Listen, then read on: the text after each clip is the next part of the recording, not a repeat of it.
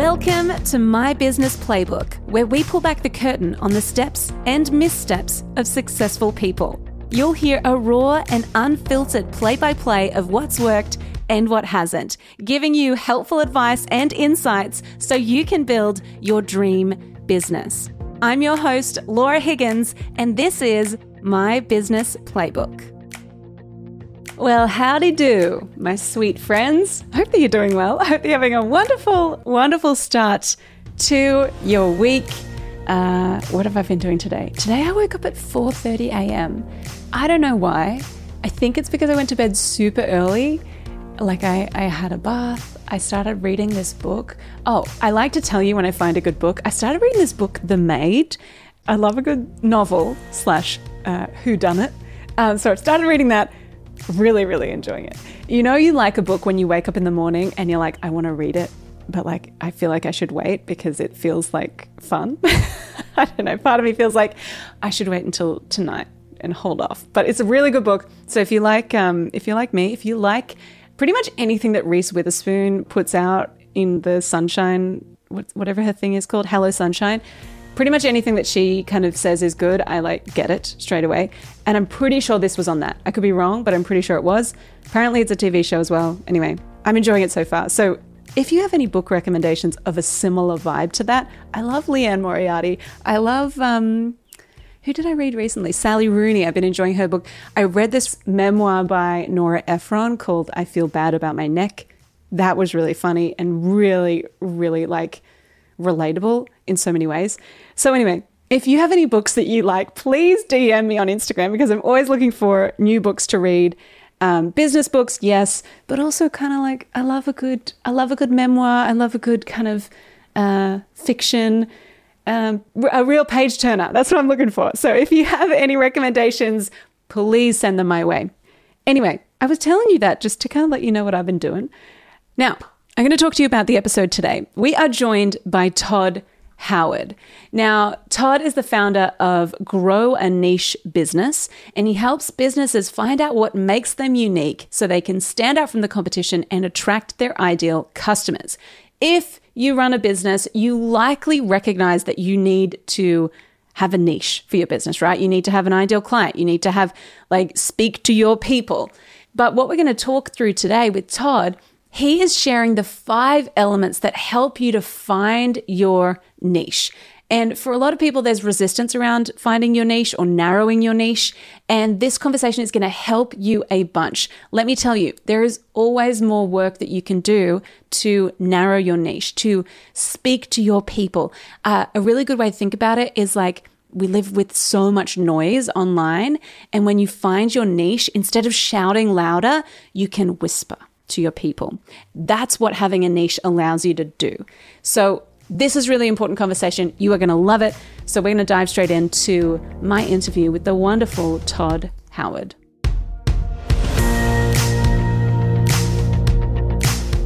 Well, Todd, welcome to the show. I am so happy to have you here. I'm really excited for this conversation. We were chatting before we hit record and both of us realized, oh my gosh, we just need to hit record right now because there is so much gold that I know you're going to share with us all about. I call it niche and you call it niche, I say niche, right? And both are correct. Both are correct. So there's actually a story back to tell. So niche comes from a French word, nicher, which means to nest. So the French, if you like to say it the French way, you would say niche. In the UK, because everything in the UK is different than in France, they say niche. Americans got their English from the English, and so we say niche. So both are correct. It just depends whether you're feeling French or English when you use it. I love that. I find most Aussies use niche, and it is kind of weird that we do though, because we learned, same as the US, we learned English from the English, from the UK. So it's kind of wild. Niche just sounds a little more sophisticated, I think. I'm trying to use that more often. Yes. I say niche naturally, but I'm trying to use niche more often. It makes me sound smarter. It's softer. It's softer. Though I will say, I had a coach say to me, he said it lovingly, but he was like, you need a niche slap. Yeah. And I was like, a niche slap? Like what? And that actually really, it helped me to figure out, okay, he's being serious about me finding my niche. And also I was like, but I'm reading this as niche slap, and that doesn't feel, it doesn't have the same ring to it as niche slap does. I think it's a good way for us to start our conversation, because a lot of people, you know, are finding that they're like, they recognize that they need to find a niche or niche. But when it comes to it, they're kind of like a deer in the headlights. They're a bit like, oh my gosh, I don't know how to find a niche. I don't know if it's niche enough. And then they start to actually question, well, you know, am I going to be limiting myself if I niche down too much? How do I say no to people who aren't the right fit? And it kind of brings up a lot of these other emotions, a lot of these other, sometimes these limiting beliefs of like, well, if I say no, I'm going to miss out on opportunities. If I niche down, it's going to mean that I get less sales, make less money. And it kind of brings up all this stuff. And you are an expert at helping people to find their niche. I want to start by unpacking, why do you think finding a niche is so important?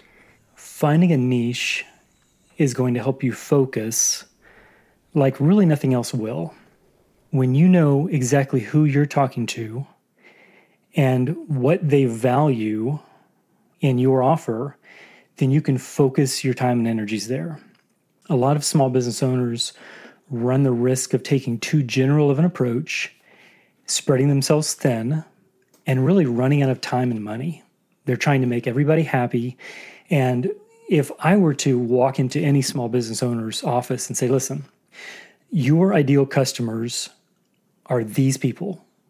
This is their demographic. This is what they want to spend, and go right down the list and offer that, that would be tremendous for them. They would be able to put all of their marketing focus right there on those clients. And that focus is just invaluable. So I think that's the main thing you get out of finding a niche for your business. The focus thing really resonates with me. And like my journey, Todd, has been that the coach who said, you need a niche slap, he wasn't the last coach to say something along those lines to me. Another coach actually made me, in front of all of these people, he was like, you need to seriously sort out your niche. You're speaking to too many people. You aren't going to build credibility that way.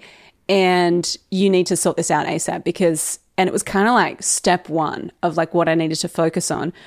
And so he made me flip a coin because I was like, I don't know who to serve. And he flipped a coin and and he was like, tell us your two audiences that you're kind of tossing up between.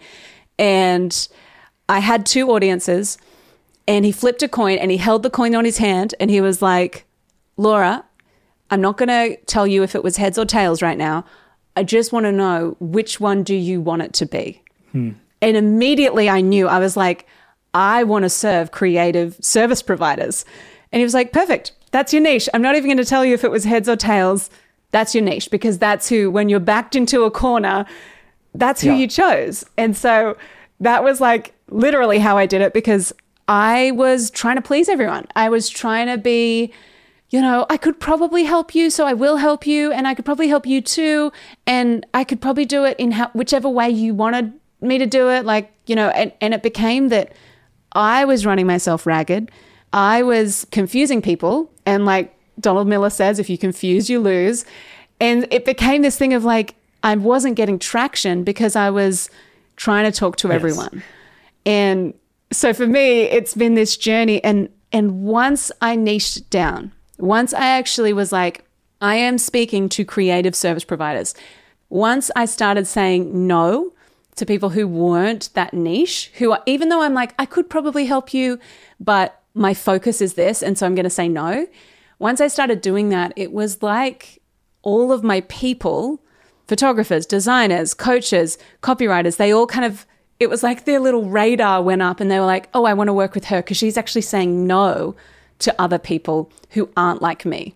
And so it made everything kind of more potent, I think, in our marketing as well. That's exactly right. If you have to write marketing copy for one audience, that copy is going to be very sharp. If I add in a second audience, it dulls it a little bit for both of those audiences. But if I were to give you a list of 10 audiences and say, write marketing copy that's going to resonate with these 10 audiences, you would have to go to such a high level to communicate the same ideas 10 different ways, 10 different, sort of adjustments that you'd have to make. And the problem is you wouldn't be speaking clearly to any of them. So one of the biggest fears that people have is if I niche down too far, I'm saying no to money. And the opposite is true. When you focus your message, you're resonating with the subset of the market that wants to do business with you.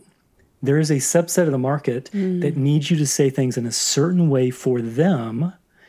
And if you can do that, you will shorten your sales cycle and get to yes faster just by saying it the way that they need it to. I think a lot of when people say marketing is hard, I think the reason that it's hard for them is because they're trying to speak to too large of an audience. And it can be simplified significantly just by limiting the audience down to the people that are most going to resonate with what they have to offer. Can you say that you said something, Todd, that was so good? You said people think that if they niche down too far, they're saying no to sales. Can you say that one more time? Because I think a lot of people need to hear that again. Yes, people often think that they're going to niche down so far that they're going to turn away money and it's going to affect their business in a negative way. And the opposite is true. You're not going to sell less, you're going to sell more. Because once you focus yourself down on working with a smaller group, you get more of that individual attention, that individual connection that you're really trying to build with your marketing. You would accomplish that faster with a niche. Yeah. And I think there's so much in that. And I think there's so many limiting beliefs. And that's a scarcity mindset, right? To go, well, if I say no to this, I am going to lose out in some way. If I niche down and actually kind of draw a line in the sand and say, I'm not going to do this kind of work anymore, or I'm not going to work with this type of client anymore, or I'm only going to work with clients who have this type of budget. I think I think part of the reason there's so much resistance to it is that there's a mindset challenge to it as well, right? Like it's like we really kind of bring up our beliefs about money, beliefs about whether there's plenty of work to go around or not enough work to go around. It really kind of shines a spotlight on those beliefs. How do you, That's right. And like, do you find that people need to work through this? Or if so, how do you work through those limiting or like unhelpful beliefs? Yeah, I try and address it a little bit up front. I think it's okay for us to just go ahead and say it's fear.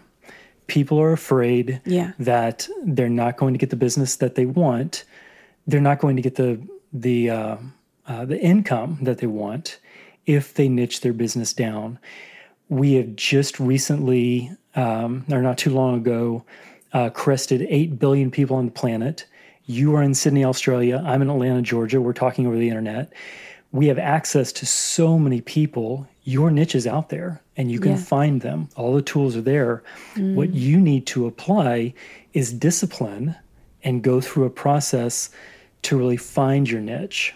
And that gets into a framework that I built to help people find their niche. People are scared until we go through the framework and find their niche. And once we go through that and they find their niche, they realize this is what they were made to do. And there's a lot of people out there who need them to be doing exactly that thing that we found. And once they find their niche, the fear goes away. They realize there are thousands of people out there who need exactly what I have to offer. But until we find their niche, I get it, they're going to be nervous. Yeah. Can you walk us through, Todd, like the bird's eye view of how to actually find your niche? I know you've kind of got 5 elements, right, that you talk through. Can you walk us through each of those elements? Sure. So the first one, I take people through their unique abilities. Any business that you put together, you should be able to be a specialist in. You should have a lot of history, a lot of knowledge that you can leverage in order to put that business together. So that's the first one. The second thing that we look at is the customer's journey. So people are very familiar with the transaction in their industry. For example, realtors are very familiar with buying and selling a home. That's the main transaction. But when you sort of zoom out for a minute and look at what your customer's trying to accomplish, they're trying to move from one city to the next. Mom or dad is going to move there, start a job. 6 months later, the rest of the family is going to come and stay. They need a rental home in the new city. They need a plan to start looking for a house, even though they don't live there. They need a lot of services that are outside the actual transaction of the real estate closing. And when you zoom out and you look at what the customer is trying to accomplish in the big scheme of things, you realize there's lots of opportunities to add additional services that can niche your offering. So that's the second part that we look at. Then we take a look at competition. People have a very unhealthy perspective on competition. They think, and I don't blame them, the word that we use makes it feel like a fight. We are not fighting with the competition. The competition are people just like us trying to help customers in the best way that they can. So the right thing to do is position yourself in the field of competition so that you stand out. You're not trying to be better than, you're trying to be different from.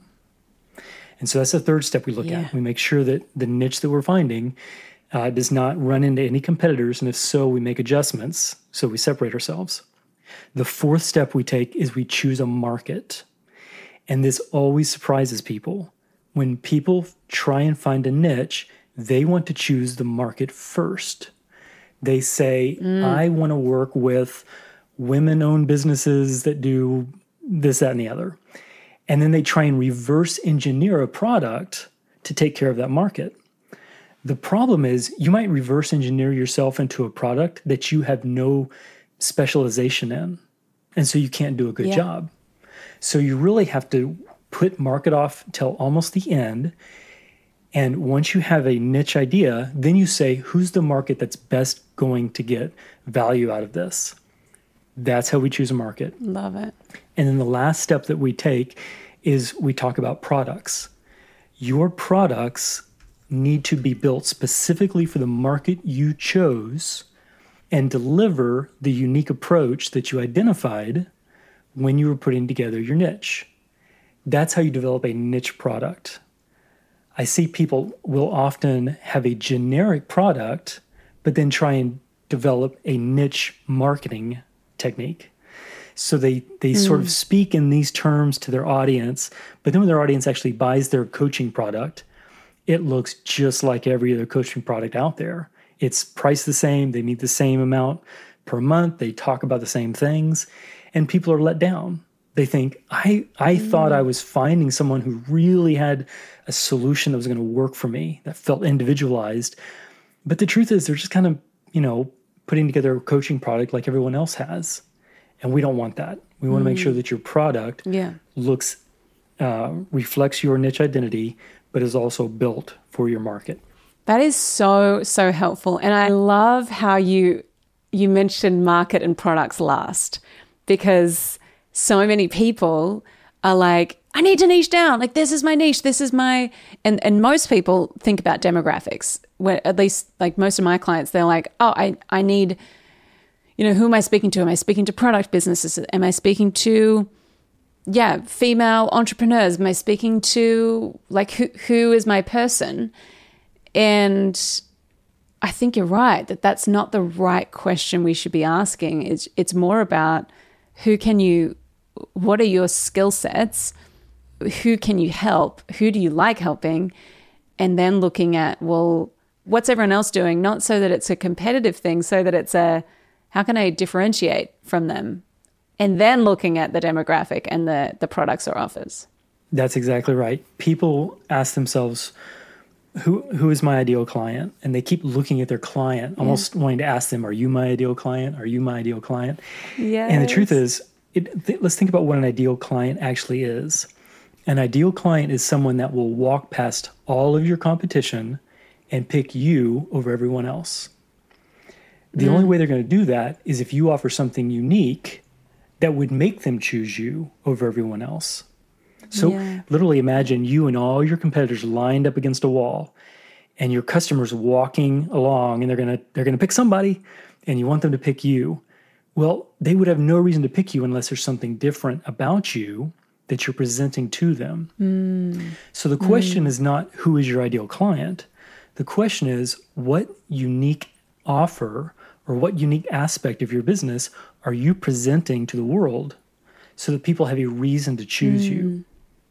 So instead of looking at your customers, you need to look inside yourself, and you're going to get to the answer faster. Yeah, I love that. And I think that really feels really aligned with my experience in that, like, people come to us, and most people on a sales call will say, like, one of our team will ask, like, why'd you reach out to us instead of someone else? And most people will say, oh, I just liked Laura's vibe. I listened to her podcast, like, shout out if you listen to the podcast, but they're like, I listened to the podcast, I follow her on Instagram, I just liked her vibe. I liked her brand, I liked kind of the vibe. And that was really fascinating to me because it's really difficult to quantify what your vibe is or your brand is. It's really difficult to quantify that. But that is the thing that attracts people to us.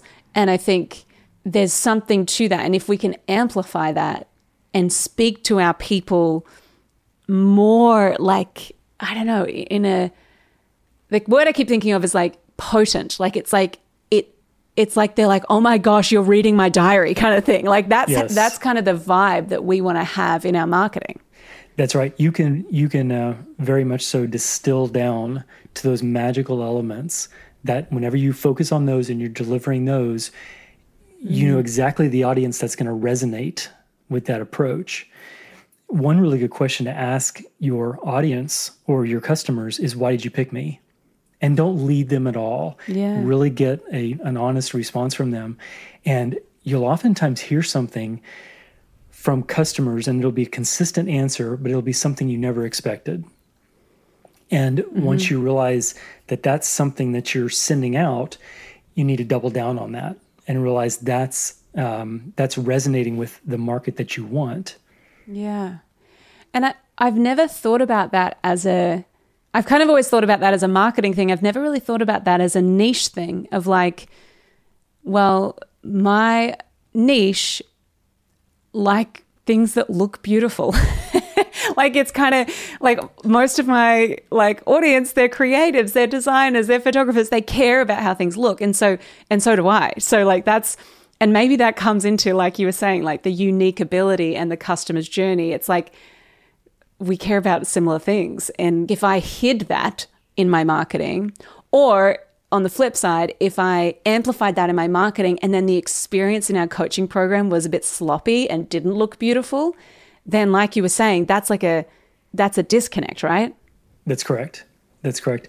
A lot of my career has been spent building products, and I think that there's a real blend between products and marketing. Everything that you do, every way in which you connect with the customer is part of your product. And so if you can really boil down and say, what my clients value from me is this, and even have a short list of those things, that should be reflected in your marketing, on your podcasts, on your products, on your websites. And it could be something like quality, attention to artistic detail, valuing creativity. It can be some of those elements, because those are the ways in which people connect with each other. It's the way we build friendships. It's the reason that we like certain people and dislike others. It makes complete sense that that same element would exist in business. If business is truly a relationship, then you need to find those things that attract the friends that you're, or the type of customers that you're enjoying, and keep amplifying those, keep sending that out. That makes so much sense. And I think a lot of people get hung up on what age are they? What location do they live in? The details. Whereas I think the more powerful things are the intangible elements of like, what do they care about? What do they love? What's the thing keeping them up at night? How can you help them? What's the problem that you solve? How do you craft an offer for that person? I think that it just makes everything feel like a bit more of a slipstream of like, oh, cool, now we're talking to our people and now we're getting that cut through as well. Yeah. And that's one of the fun things when I work with people and help them find their niche. They realize that, for one, a market exists out there that's made for them. That's very exciting. But the other thing, they realize they already know them. They know what they like. They know how they think. They just never thought that those people were going to be their market. And a lot of times our market thinks a lot like us. That's one of the reasons that we resonate with them so well. And so it's never intimidating when someone finds their niche or finds their niche market. No one ever says, oh, great, now I just found my ideal niche is a bunch of people I don't like or I can't talk to. It never happens. The opposite is true. They're exactly your people, but you needed to go through some kind of a methodical process to find them. And that's why I built this framework. If you stay in business long enough, you will find your niche. Year after year, you will make adjustments, you will take feedback, and you will very slowly start to watch your market start to come up with sort of this homogeneous identity. I just help people get there faster by taking them through a process so they can find it over a couple of weeks instead of a number of years. Totally, because it definitely took me years to find my niche. And I'd love to kind of dive into the feedback piece of your niche. What happens, you've got the 5 elements that you've mentioned, the unique ability, the customer's journey, the competition, the market, and the products. What happens when one of these pieces isn't working? Let's say your products, you've got all 4, those first 4, and then your product isn't resonating with your market. A, how do you figure out if it's resonating or if it isn't? And B, how do you then make the adjustments from there? Yep. So I should mention that I take these people through these 5 elements in that specific order. So we take things that we learn in the unique approach, or the unique abilities, into the customer journey. Then we take the findings from that into competition and then to market and then to product. So it's a matter of alignment. If you build a product that does not resonate with the market you've identified, you have to go back to that part of our conversation and figure out, where did I get off track? Because I'm drawing a line between myself, my unique abilities, my understanding of the customer, competition, market, and product. It is definitely going to create a niche product unless I've somehow gotten out of alignment. And when I work with people, we put together a document and we work together and identify these 5 elements. And I just tell them, let's go back to your niche market, or let's go back to your market. Who is your market again? And let's dive into why we chose them. And once they are reminded of why they chose that market, why that market's going to resonate with them, they usually find it and they go, that's where I got off. I didn't carry these values through to my product. Yeah, that's so helpful, because I find a lot of our audience are wanting to create digital products or maybe create courses and programs and things like that are like more scalable, one-to-many. It's like, it's awesome and it's really exciting. And I love helping people to create courses because that's been a game changer for my business. But the thing I find is when people create the product first before thinking about whether or not their market even wants it or needs it or has even asked for it, it generally doesn't sell because they've done it in the wrong order. That's exactly I think right. It feels like people try to be clever and they're like, ooh, this is a fast opportunity. This could be a quick win. This could be some quick cash. So I'm going to create this offer real quick. Maybe it does get you some quick wins, but in the long run, I think you lose trust with your audience when you create products or offers that are kind of random as well. That's exactly right. Yeah, that's exactly right. You definitely can't start with product first. And I see people try and do that all the time. I think a lot of it is we all want to make money in our businesses. And so I think of it when people build products, it's almost like they have a whiteboard in their mind and they're sort of framing out this product idea. And the really big things they're looking at they want to make money. So they're thinking about revenue. And they go, well, I want to build it like this because that gets me a higher price and I can make more money, per widget that I sell. They want to lower their cost. And so they're thinking, well, let me do it this way because that's easier for me and it's less money. And so that, sort of is a big ingredient that goes into their product. And then they think about scale. Even before they sell their first product, they're already thinking about demand being so high that they're going to have to, roll this thing out in large quantities. And so they're asking themselves, how am I going to scale this thing?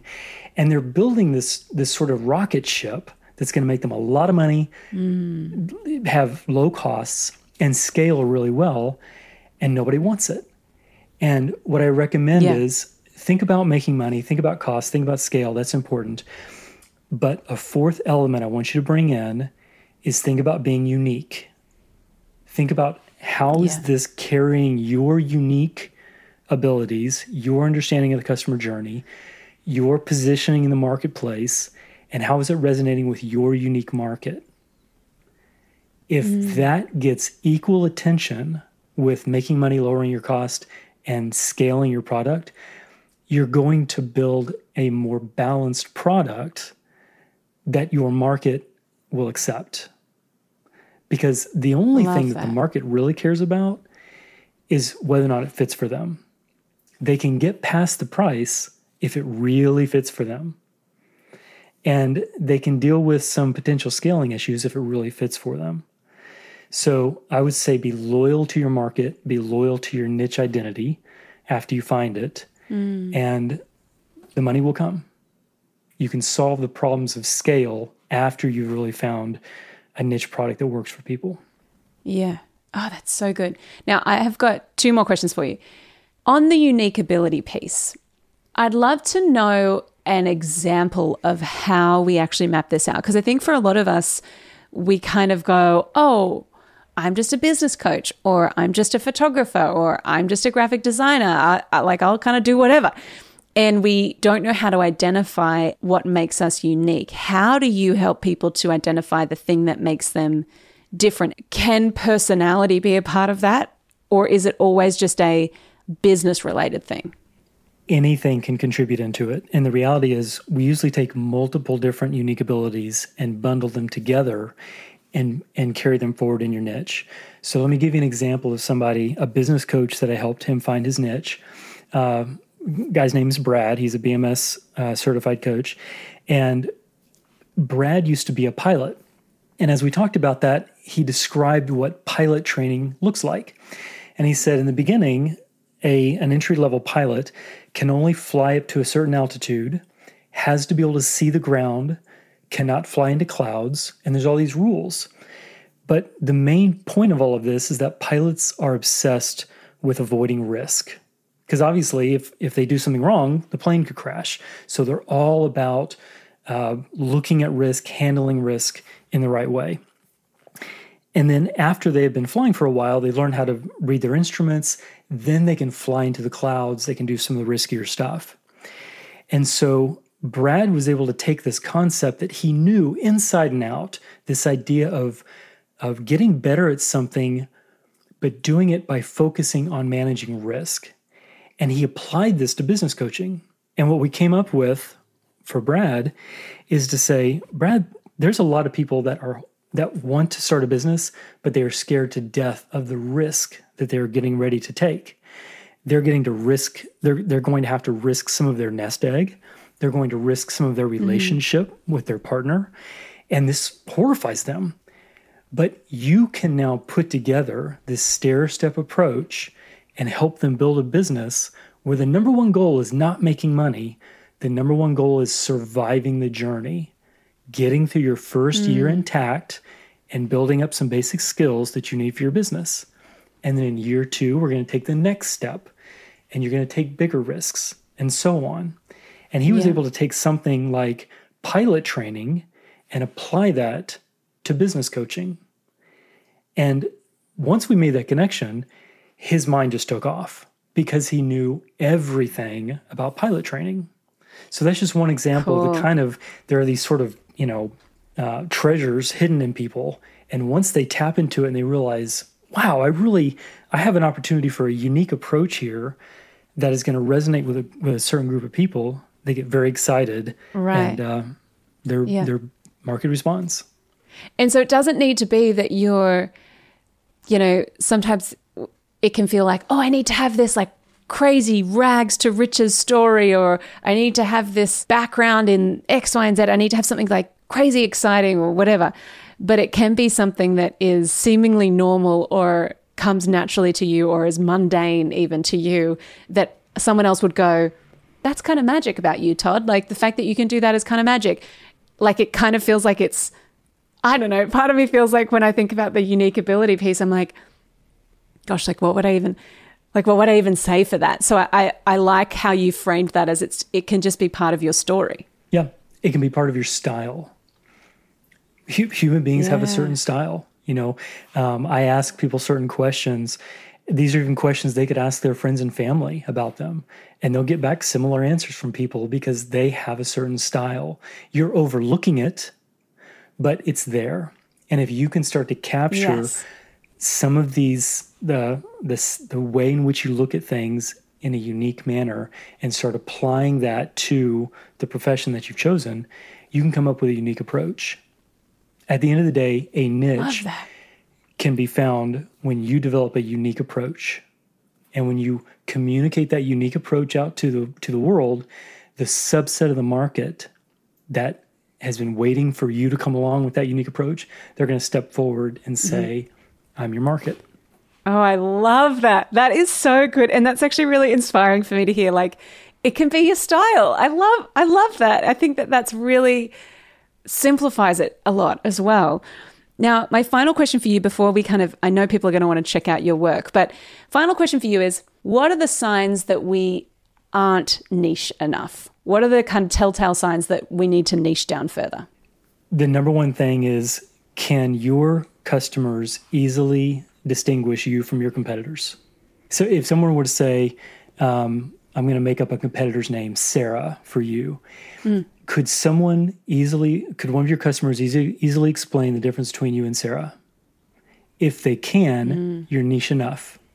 If they can't, then you either need to niche down further, or more than likely, you need to explain the difference between you and Sarah. Because if you're not explaining how you're different, then your customer doesn't know you're different. And differences are important. That's how customers make decisions. So I would start there. Can your customers explain the difference between you and your closest competitor? If they can, you don't need to go any further, because that's the whole point in niching to begin with, is you're trying to differentiate yourself so that your customers have a reason to choose you. Yes. That's so good. That's such a good way to put it. Well, Todd, this has been so helpful and so practical. Where can people connect with you? Where can people learn more about you and check out what you do? Sure. So the best place to find me, my website, growanichebusiness.com. They can check out the workshop. I've got some free resources out there. And then I'm on Facebook and Instagram at Grow a Niche Business, and putting out all kinds of bits of information that people can use just to understand more about either finding their niche or applying their niche to their business. Love it. Well, thank you so much for really breaking this down and making something that can feel a little bit scary and a little bit daunting feel really easy for us to do. And like there's a process. I love, love, love this. Thank you so much for joining us. It's been such a pleasure hanging out with you today. Thank you, Laura. This was fun.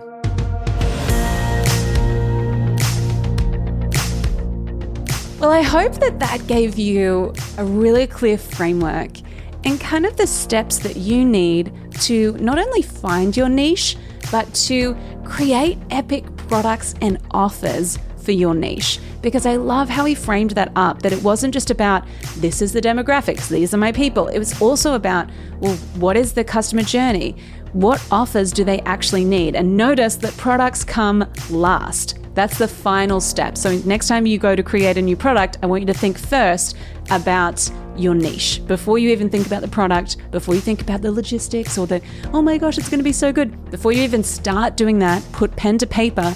I want you to think first about, does my niche really want this? And have they been asking me for this? And if I create this, am I creating this with them in mind, or am I creating it with me in mind?